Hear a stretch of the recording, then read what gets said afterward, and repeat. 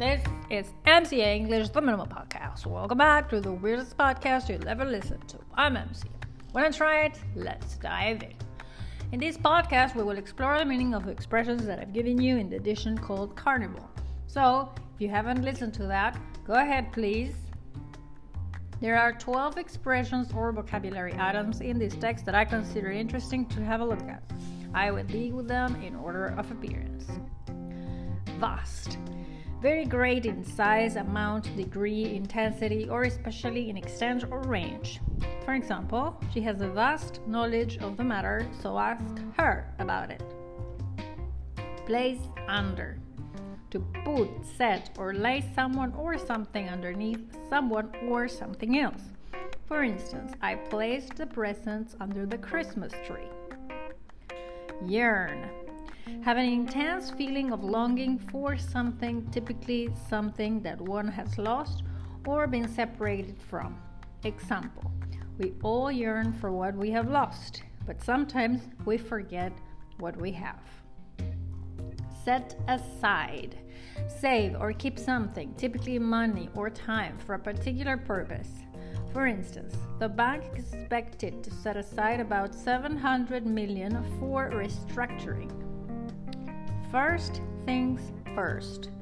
Used to say that one should do the things that are most important before doing other things. Example, you must set priorities and learn how to put first things first.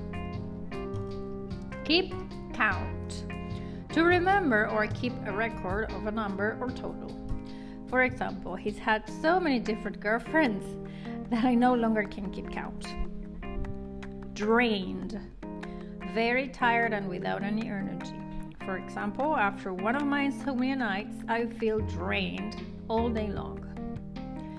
Feeling blue. Be depressed or sad. Example, I was really feeling blue after she told me she was leaving. True example. Do the trick. Achieve the required result. For instance, a coat of paint might have done the trick, making things a bit more cheerful. Settle for. To accept or agree to something or to decide to have something, although it is not exactly what you want or it is not the best.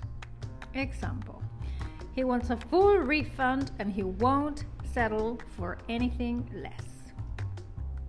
Not getting any younger. Used to say that someone is getting older and may not have much more time to do something. For instance, if we really want to see Paris, we should do it soon. We're not getting any younger, you know. Extra oomph. An extra push, an ingredient or a factor that will make something better or perfect.